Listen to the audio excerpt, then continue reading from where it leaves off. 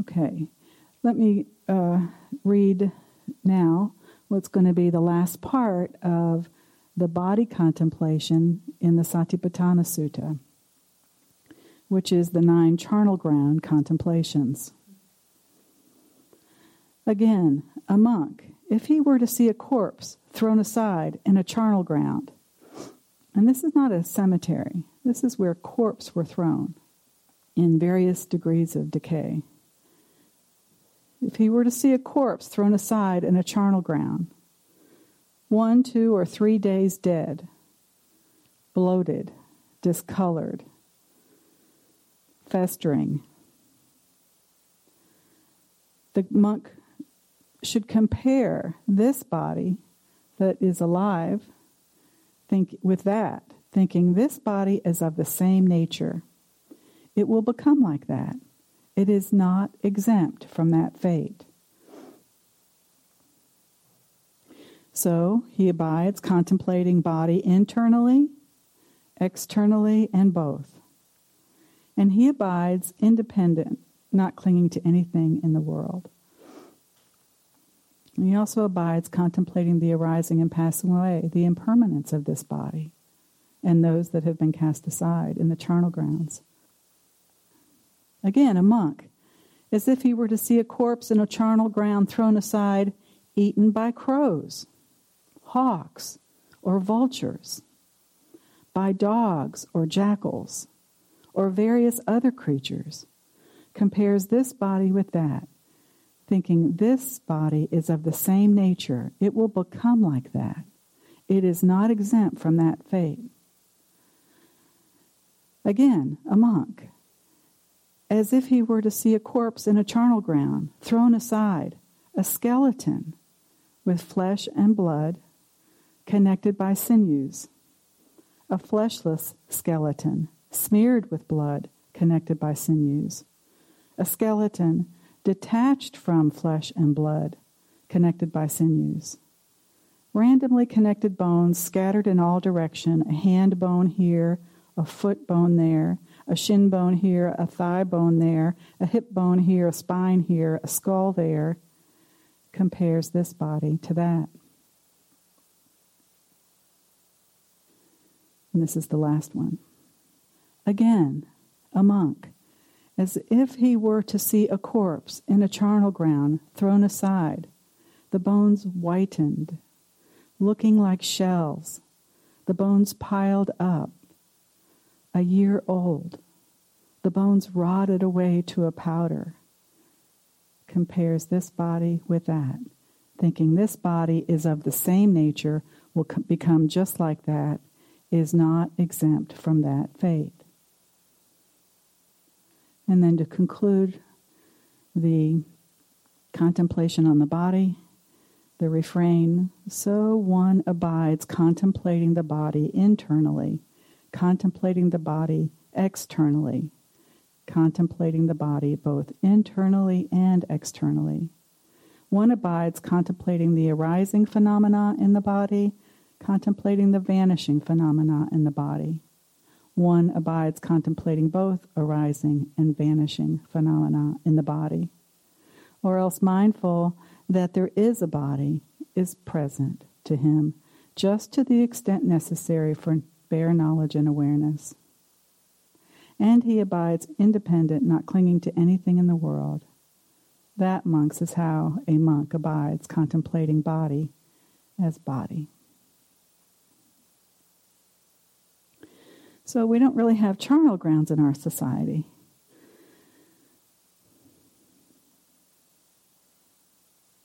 I'm imagining when I go to India in December, I might have occasion to see some dead bodies when we're in Varanasi. It's my understanding they still take them down to the river. Will I be able to be present instead of turning away?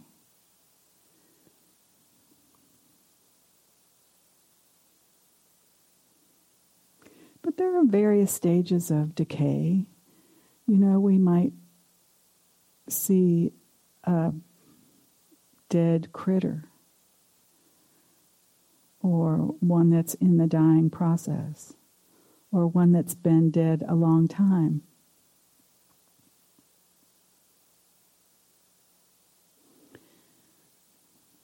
Can we contemplate that corpse internally and externally? It's of the same nature as this body. Same.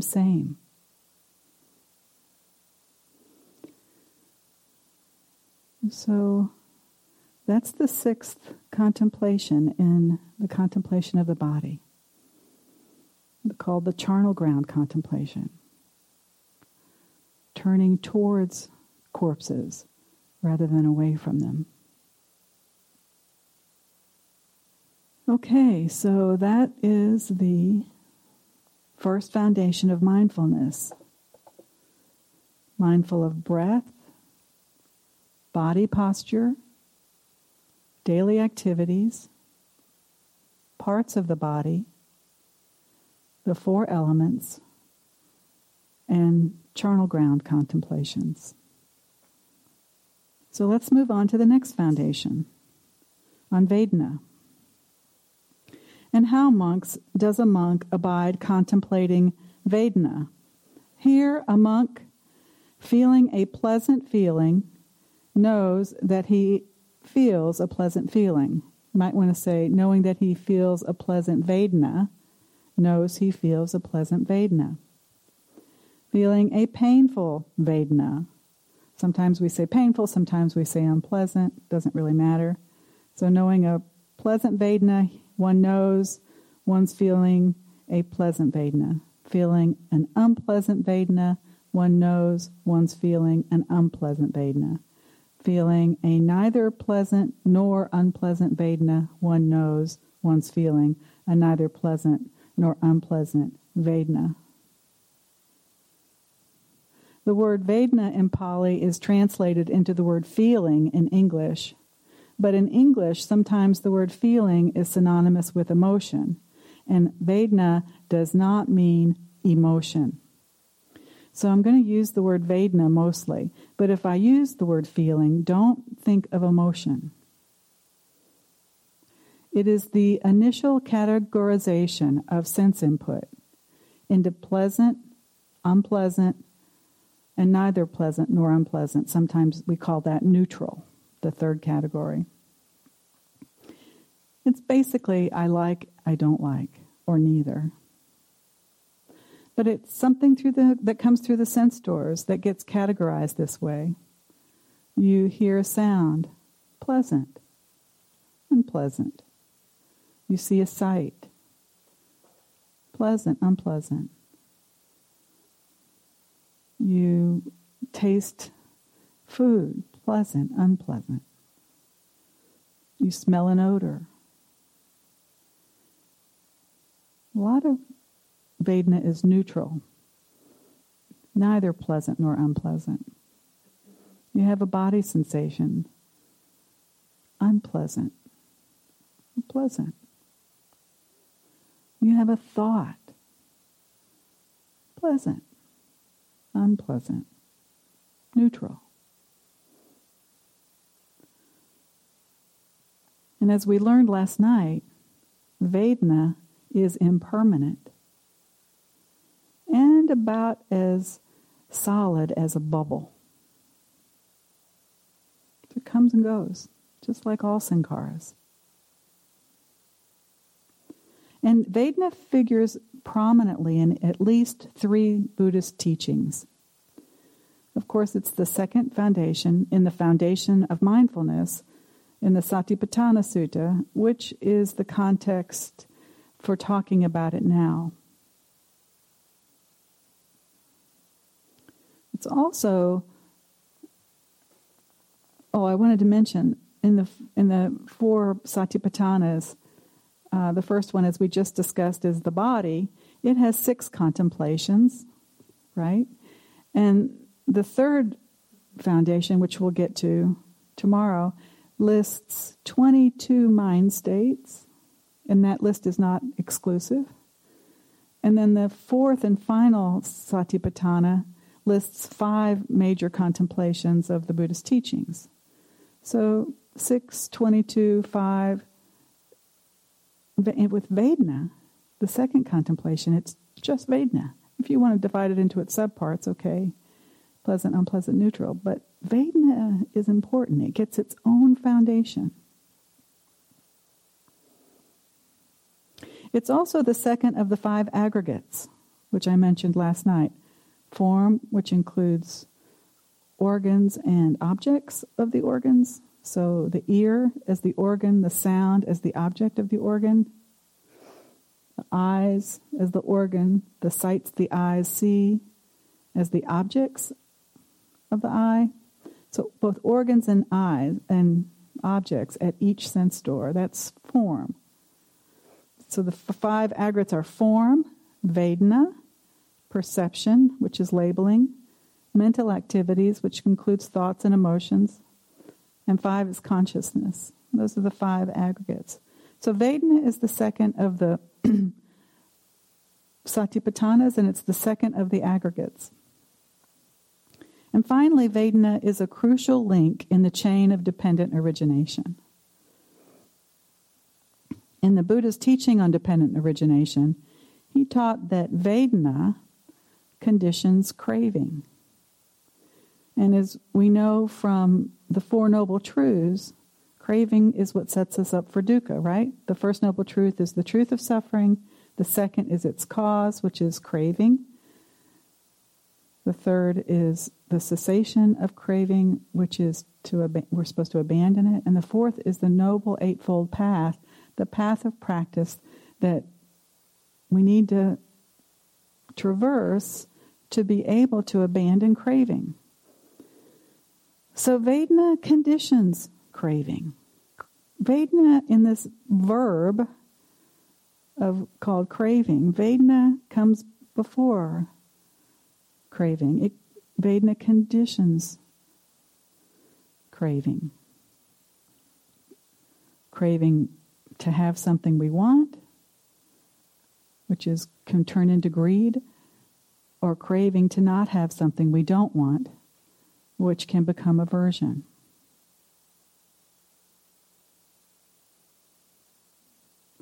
Craving is where the I is formed. It is where the whole ball of dukkha starts rolling.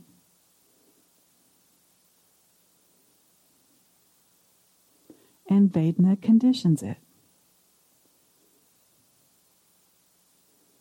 The good news is that there's a gap between Vedena and craving. And if we can find Vedena, we can find that gap. And if we can find that gap between Vedena and craving, we can insert our mindfulness there to prevent craving from occurring. If we can turn off craving, we won't have dukkha.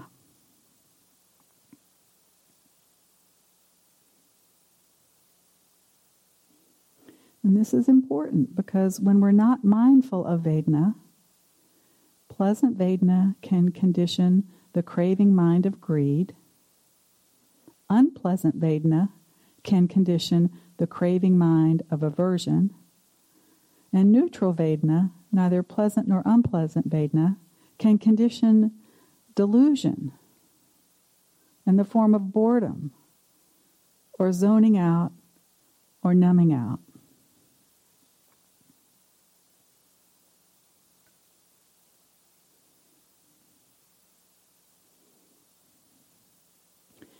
So Vedena conditions craving.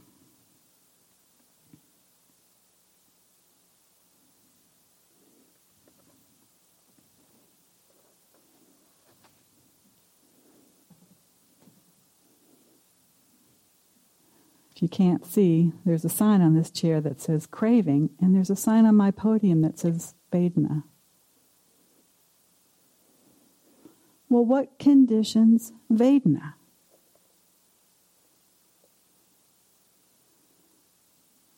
Sense contact.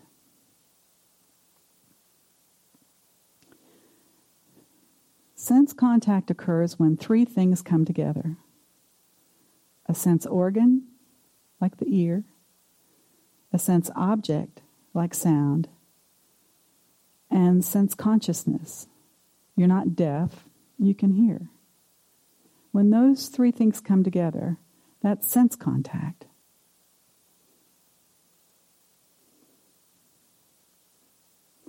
If we don't have the sense of smell, we don't have nose consciousness. But if we do have the sense of smell, we have a nose, we have an odor, we have sense consciousness at the nose, those three together form contact, which, as soon as those three come together, contact, we have Vedena, which can lead to craving. One of the 6 sense doors is the mind. We have a thought. Our mind is working fine. We've got a mind, we've got a thought, we're conscious. We have mind sense contact. We have a mind, it generates a thought, and everything's working up there. You have mind consciousness. All three together form mind sense contact, which conditions Vedena. We like the thought, we don't like the thought, or it's neutral, which can condition craving. If we're in a coma, we might not have mind consciousness. So we wouldn't have one of the three things needed for sense contact. Here's sense contact. And here are the building blocks of it. Consciousness, the organs, and the objects.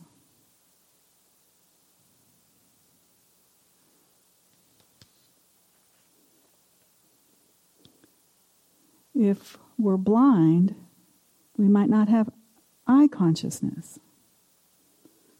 We've got the organ, and there are things to see. So we've got the organ, there are objects, but we don't have eye consciousness. So there's no eye sense contact for Vedena or craving. But if the eye's working, you got an eyeball, you got eye consciousness, and you see a sight, you got sense contact, which conditions Vedena, which can produce craving. So there are 6 types of sense consciousnesses, 6 types of sense organs, and 6 types of sense organs, 6 types of sense objects, 6 types of sense consciousness, 6 types of sense contact.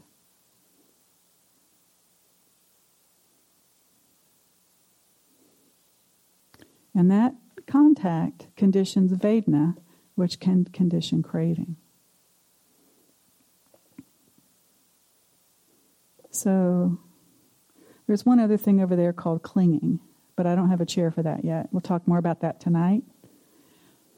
But just as a physical demonstration, the difference between Vedena, craving, and clinging, Vedena is sort of like, I like that. Or no, I don't like that. Craving is, I like that, and I want it.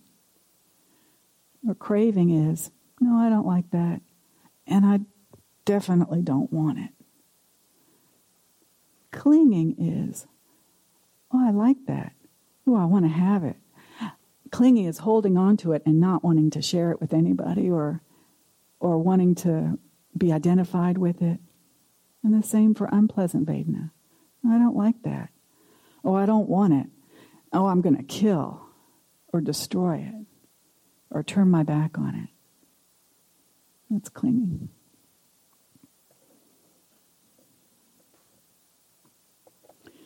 Science tells us that within 1/10 of a second after contact occurs, within 1/10 of a second, Vedena happens. So contact and Vedena happen almost simultaneously. Fortunately, there's a longer gap between Vedena and craving.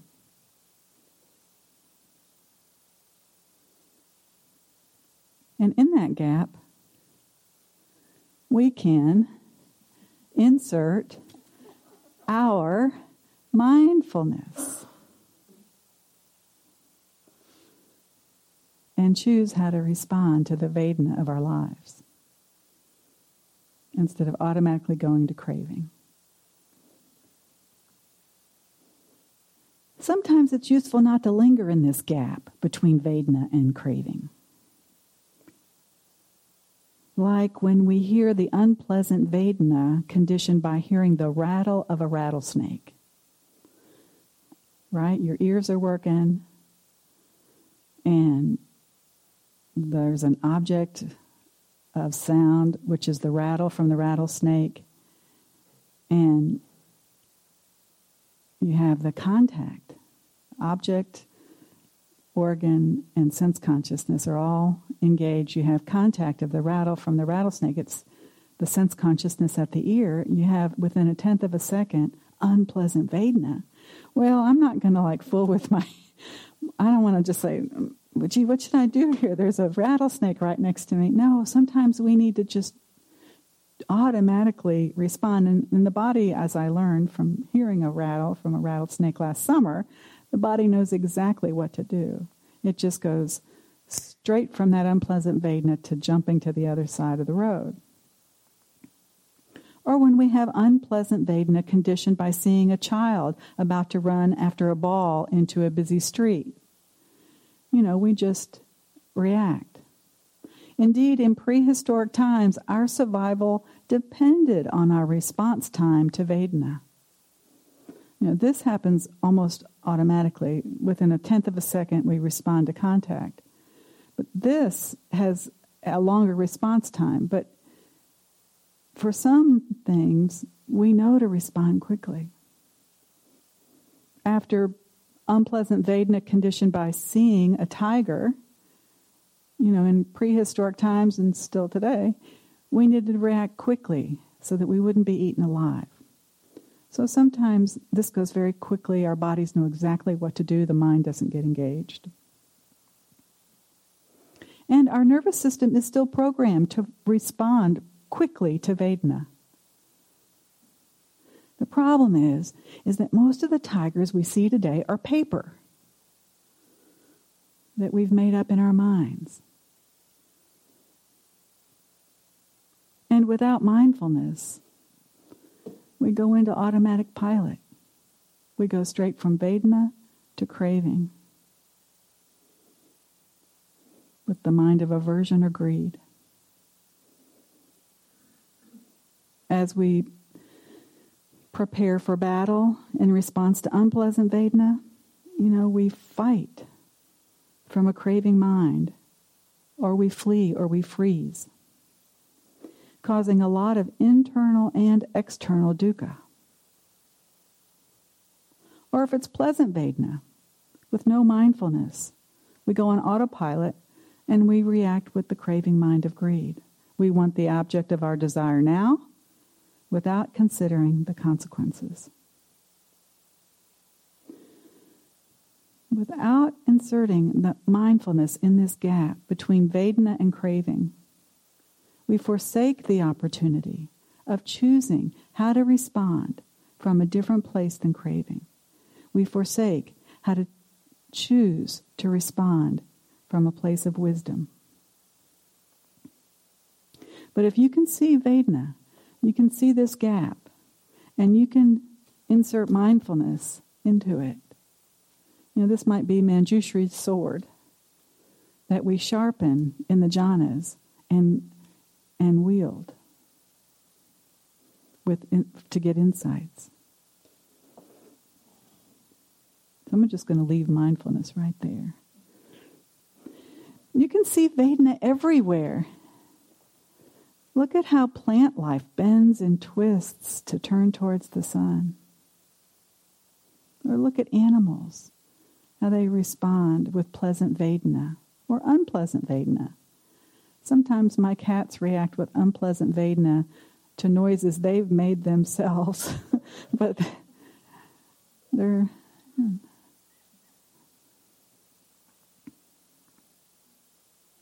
So what's the Vedena conditioned by? Sound contact. If your ears are working and you hear a bell, the sound of that, the three together become ear consciousness. What's the Vedena in response to this sense contact?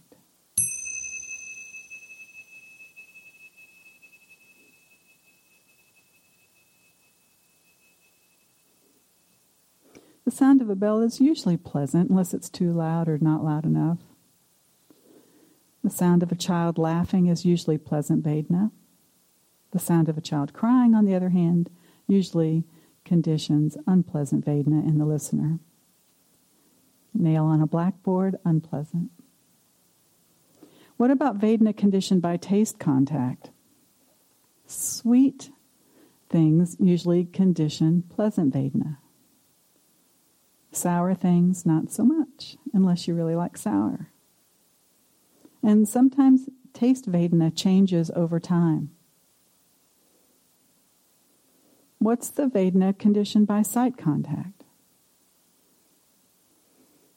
If we see something that is pleasing, pleasant Vedena.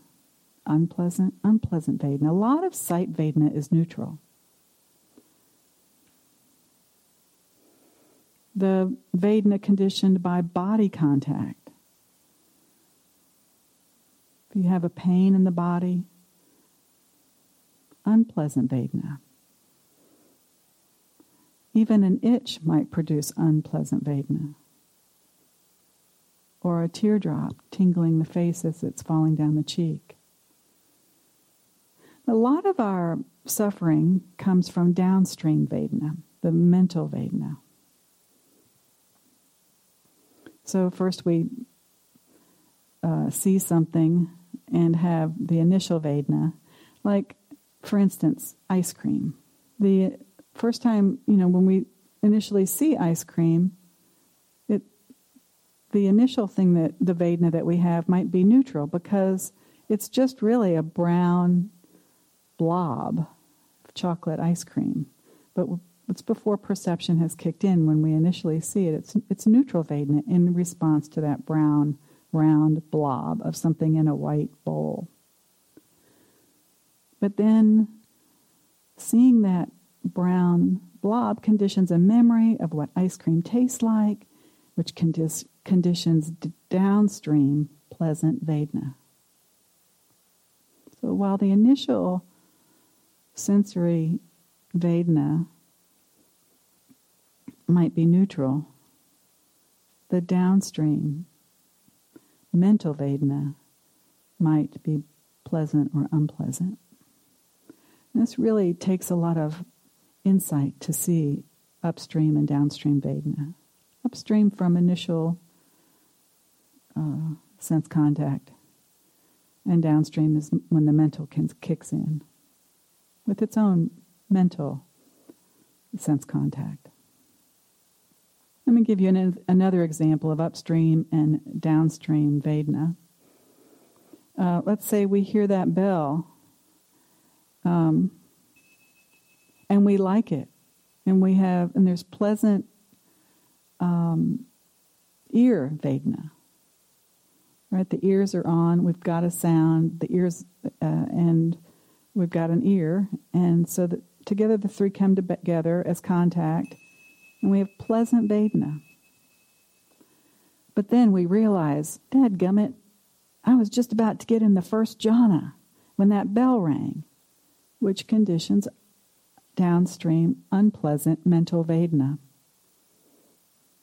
So the upstream Vedena was conditioned by the initial sensory contact, but then the downstream mental Vedena kicked in. And a lot of our suffering comes from that downstream mental Vedena. It's not necessarily the initial stuff, the initial Vedena we experience. So can we be present to the Vedena of our lives without suffering, especially the mental Vedena when it kicks in, or even the initial Vedena. The Buddha had back pain, according to the suttas, and he was enlightened. Do you think he suffered from the back pain?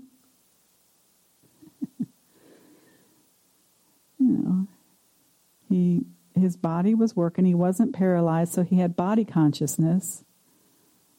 And he had a body. And he had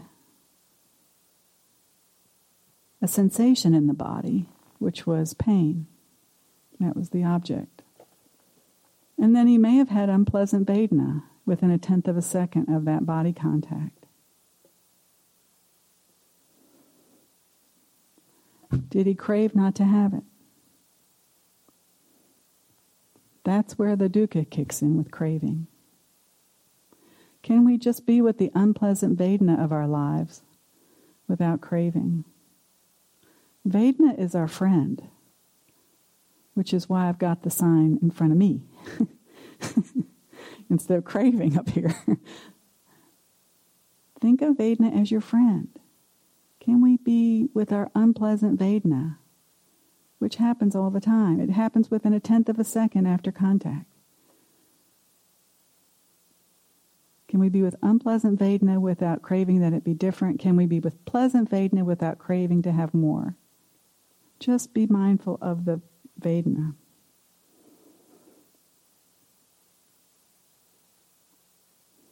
Because if we can be mindful of the Vedena, we can find this gap.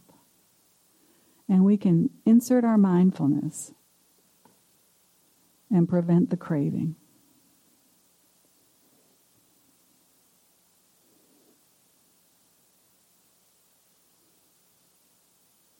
All right, the Dart Sutta in the Samyutta Nikaya describes this process rather well. In it, the Buddha talks about unpleasant bodily Vedena and how it can lead to downstream unpleasant mind Vedena that triggers craving without mindfulness. And he compares that process leading to dukkha to how that same unpleasant bodily Vedena does not condition suffering for an awakened person who inserts their mindfulness between that Vedena and craving, that downstream mental Vedena and craving. The first dart in the sutta represents the upstream Vedena, the upstream unpleasant body Vedena, coming from body contact with an unpleasant feeling in the body. The second dart is the downstream mental Vedena.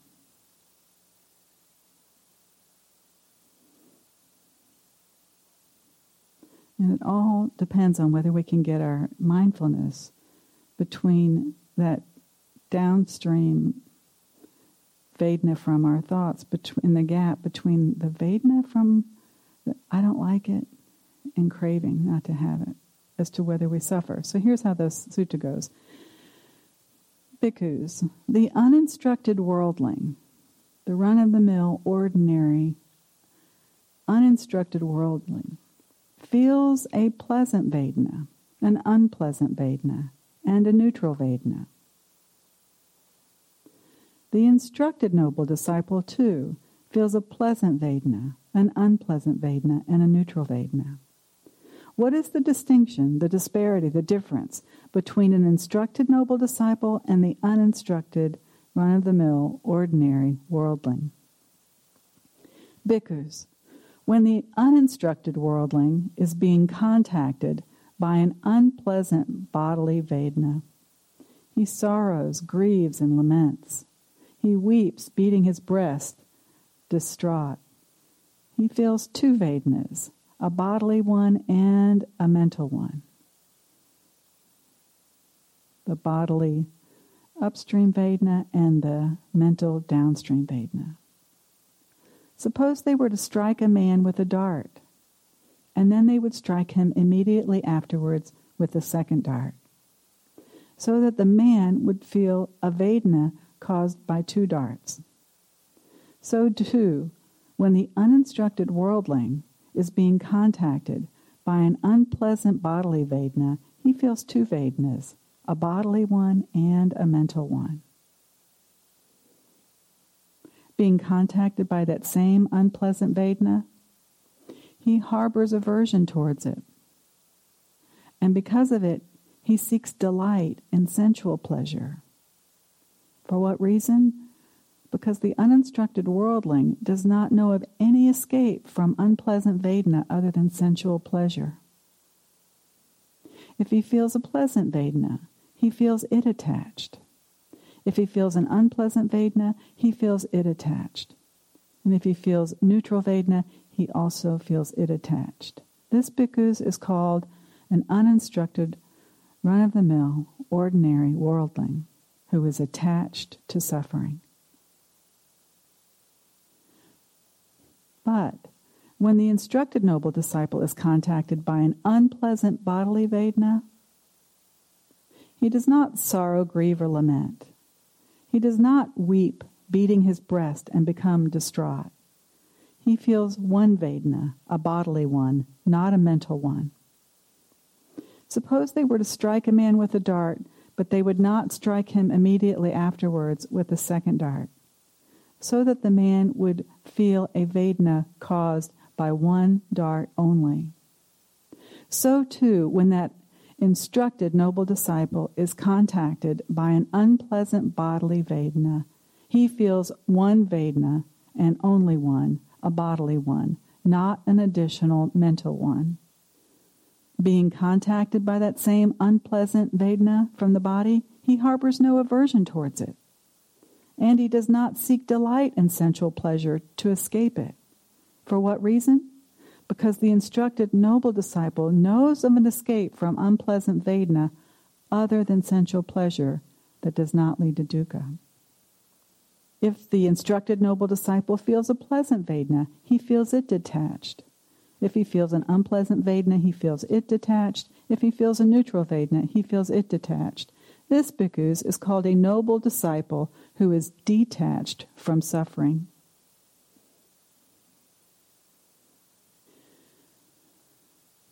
So that's upstream body Vedana and downstream mental Vedana in response to it. Sometimes the upstream Vedana is upstream mental Vedana, because thoughts can produce Vedana, and thoughts can be the thing that gets the whole ball of wax rolling, just like body Vedana or sight Vedana. We can have a thought that can start the spiral going. And without mindfulness, craving can arise with more thoughts, which condition downstream Vedana and more craving. So, for instance, I had an experience during a sitting in my apartment after I learned the jhanas. I lived about 2 blocks from where I worked at the Justice Department in D.C., and I was meditating, trying to keep up the practice of an hour in the morning, an hour in the evening, but my second hour sometimes was at lunch. I could actually walk home, be home within 5 or 10 minutes, sit for 45 and get back to work and eat at my desk. And I did this quite regularly during a period of time. And I came home one day, this was in June of 2011. I remember it because I wrote it down in my insight journal and have never forgotten it. It's one that I didn't need to write down, though, to remember. I just sat down. The 5 things to do at the beginning of a sit, I said, I intend to get my mind as concentrated as possible and then investigate Vedana. And I didn't know if I'd get into the jhanas or not. And I didn't know, and if, I could have, the whole 45 minutes could have been just sinking mind. But that was my intention in case I got concentrated. So I sat down. I did get concentrated. I got into the 4th jhana and inclined my mind towards insight.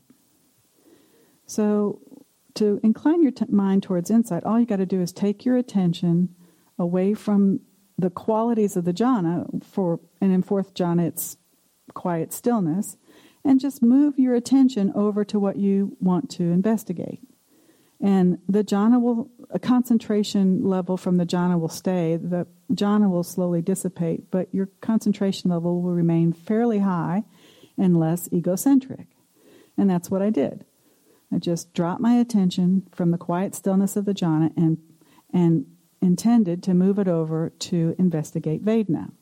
But in that transition from the jhana to the insight work, my mind got a little wobbly, like it does a lot of times during any shift, and I kind of lost my mindfulness. And I had a couple of thoughts that I wasn't mindful of. And then I kind of woke up and I said, oh yeah, what am I doing? Oh yeah, I'm meditating. Where am I? Oh, I'm in my home. What was I going to? Oh, I was going to investigate Vedena. Yeah, oh, and I just had a couple thoughts. I wonder what's going on. And I look at my thoughts with my concentrated mind, and I've already had several. And they were in the form of bubbles. I don't think I had heard the bubble analogy yet, but I may have. It seemed kind of new to me, and I had one thought followed by another thought, and I'm sure there was Vedena in there, but I didn't catch the Vedena until after the most recent thought, and I was looking at the Vedena from the most recent thought. The original thought in the first bubble was something like, he did me wrong. I was thinking about a colleague who had done me wrong. The second thought was, I got to get him back. And these were just thoughts that just, came out so quickly during that transition from jhana to insight. He did me wrong. I got to get him back. And the third thought, which was the one I was having the Vedena from, was, oh my God, I must be evil to want to get somebody back from having done me wrong. So it's that thought that I'm looking at the Vedena from. I must be evil. And here it is in another bubble of its own, not quite as large as the thought bubbles, was a bubble of Vedena. And it was very much unpleasant in response to the thought, I must be evil. So in my concentrated state, though, which was less egocentric, I had no perturbability of mind looking at the thought, I must be evil, or looking at the thought of the Vedena, unpleasant Vedena. There was no ego. There was no recoiling from this thought, I must be evil. And to my knowledge, this is the first time I'd ever seen a thought that thought I must be evil. In the main, I think I'm pretty good. So seeing a thought that I'm evil in an ordinary mind state would probably make me recoil. But it didn't in this mind state of the jhana concentration. So here's this thought, I must be evil, and this unpleasant Vedena in response to it. Now, so I'm having, I must be evil, unpleasant Vedena. I'm very mindful, and I'm not craving yet. I'm just kind of looking at what's going on in my mind. And then I look this way to see what's coming. And there was an avalanche coming in response to the thought I must be evil and the unpleasant Vedena about it. I mean, an avalanche. It was bubbles on top of bubbles on top of bubbles on top of bubbles. Each mind bubble was spawning its own Vedena, which is spawning more thoughts, and it was papancha getting ready to assail me.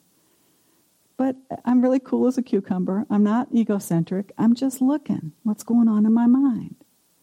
So I see all this stuff getting ready to come at me, and I very slowly turn back to these initial sequence of bubbles and thoughts and Vedena. And I look at that first bubble, the bubble that somebody had done me wrong, and it just kind of popped, like bubbles do. And then the next one about, I must get him back, popped. And then the third one about, I must be evil, popped. And along with that, the Vedena popped. And then I looked down at the avalanche, and it was just slowly disintegrating.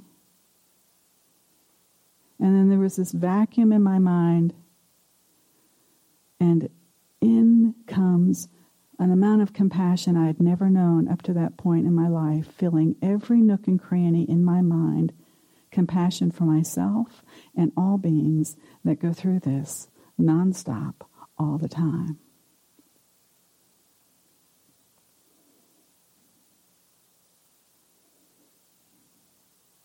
We mistakenly think that chasing after Vedena will bring us happiness, whether it's pleasant or unpleasant. If it's unpleasant, we chase after it with aversion, all that aversion. And if it's pleasant, we chase after it with greed.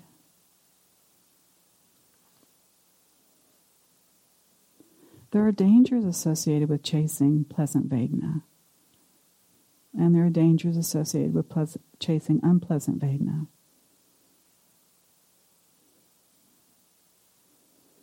But Vedena is so ephemeral. It comes and goes, and it's about as solid as a bubble. We don't have to chase after it. We can insert our mindfulness between Vedena and craving.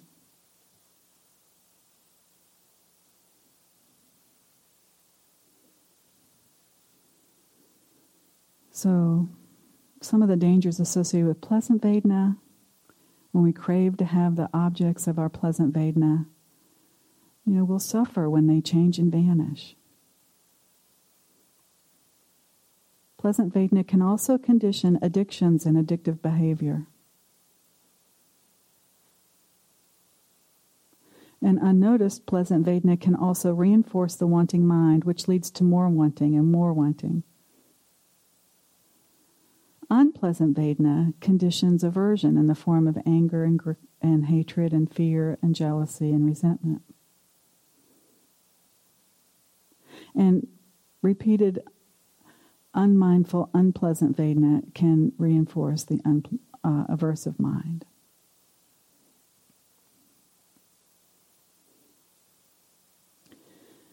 The sutta makes a distinction between two kinds of Vedena, which I'll read in a minute. One is worldly and one is unworldly. So, not all Vedena conditions craving. The type we've been talking about is worldly Vedena, and it does. But unworldly or otherworldly Vedena doesn't.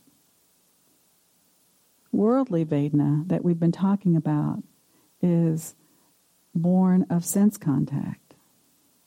Unworldly Vedena is born of seclusion from sense desires and unwholesome mind states. In other words, unworldly Vedena is conditioned by abandoning the hindrances. Unworldly Vedena conditions progress along the path. There's unworldly pleasant Vedena and unworldly unpleasant Vedena. Some examples of unworldly pleasant Vedena are the pleasant Vedena we experience when we follow the precepts, living a life without harming or stealing or sexual misconduct or wrong speech or intoxicants. Those can generate pleasant unworldly Vedena. Having moments of gratitude and generosity can do the same. Practicing metta and the other Brahmaviharas. Practicing the jhanas, unworldly pleasant Vedena. Inclining the mind towards insight practice can produce unworldly pleasant Vedena, which leads to progress along the path. Some examples of unworldly unpleasant Vedena are when we become disenchanted with our thoughts. We're no longer enchanted with them because we see their ephemeral nature, their impermanent ephemeral nature. We're no longer identified with our thoughts or enchanted by them. This is unworldly, unpleasant Vedena. It leads to progress along the path. We become disenchanted with our greed and our aversion. This is unworldly, unpleasant Vedena. We become disenchanted with our attachment to a solid, permanent sense of self. This is unworldly, unpleasant Vedena. Disenchantment is an important step along the path. It leads to dispassion, which leads to nibbana. An unworldly neutral Vedena conditions an equanimous mind, as opposed to a deluded one. And of course, an equanimous mind helps us be present to sensory input without greed or aversion. And so the rest of the sutta on the Vedena foundation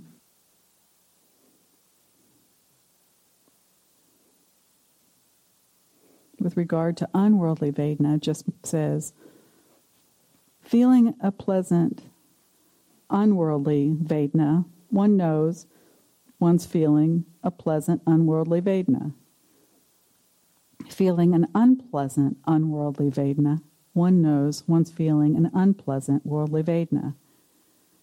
Feeling a neutral unworldly Vedena, one knows one's feeling a neutral unworldly Vedena. So one abides contemplating Vedena internally, externally, and both, arising and passing and both, or with just a sufficient mindfulness for bare attention. And one abides independent, not clinging to anything in the world. So you can practice mindfulness of Vedena on and off the cushion. On the cushion, you can be mindful of Vedena as an insight practice after concentrating your mind, like my example. And you can use sound. In fact, begin with sound. Trying to catch the Vedena of thought is difficult at first, because both the upstream and downstream thought get involved in it. But just try with sound. Catch the upstream Vedena of sound. See if there's any mental Vedena that kicks in for downstream that might cause suffering. Probably not. Probably you'll just get the upstream. A lot of sound Vedena is neutral. But start parsing out the Vedena. See if you can find the Vedena of your lives and just be with it without it progressing to craving. After you get good with sound, try it with body. See if you can catch an unpleasant body Vedena before it turns into aversion, like an itch. I remember one time I was sitting and being mindful of the unpleasantness of the itch and found the gap between the unpleasantness and the craving not to have it and then scratching it. So I stuck my mindfulness in between the unpleasant Vedena of the itch and craving not to have it and scratching it, and I just was present to the unpleasantness of the itch. And I thought I was going to die because I wasn't scratching it. And lo and behold, the itch subsided on its own without needing to be scratched. I was just amazed. I've never done that before. I mean, I routinely scratch my itches, but it was a nice experiment. Could I be pleasant with the unpleasant Vedena of my life without craving to have things different than the way they were? And you can do the same with a teardrop. The tingling sensation can sometimes be unpleasant. You want to wipe it away. So I did that experiment too, and likewise thought I would die from not wiping it away. But I watched that tingle go all the way down to my jawline and then drop off without craving for things to be different. And an off-the-cushion practice is great at meal times. Notice taste Vedena when you're eating or drinking. It can come from the texture of the food, pleasant, unpleasant. It can come from the temperature of the food or drink, pleasant, unpleasant. It can come from taste.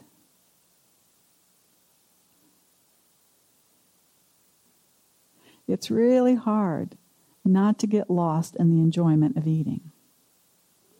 So see if you can parse out the Vedena from food and drink. Okay, that's Vedena. Thank you for listening. To learn how you can support the teachers and Dharma Seed, please visit dharmaseed.org/donate.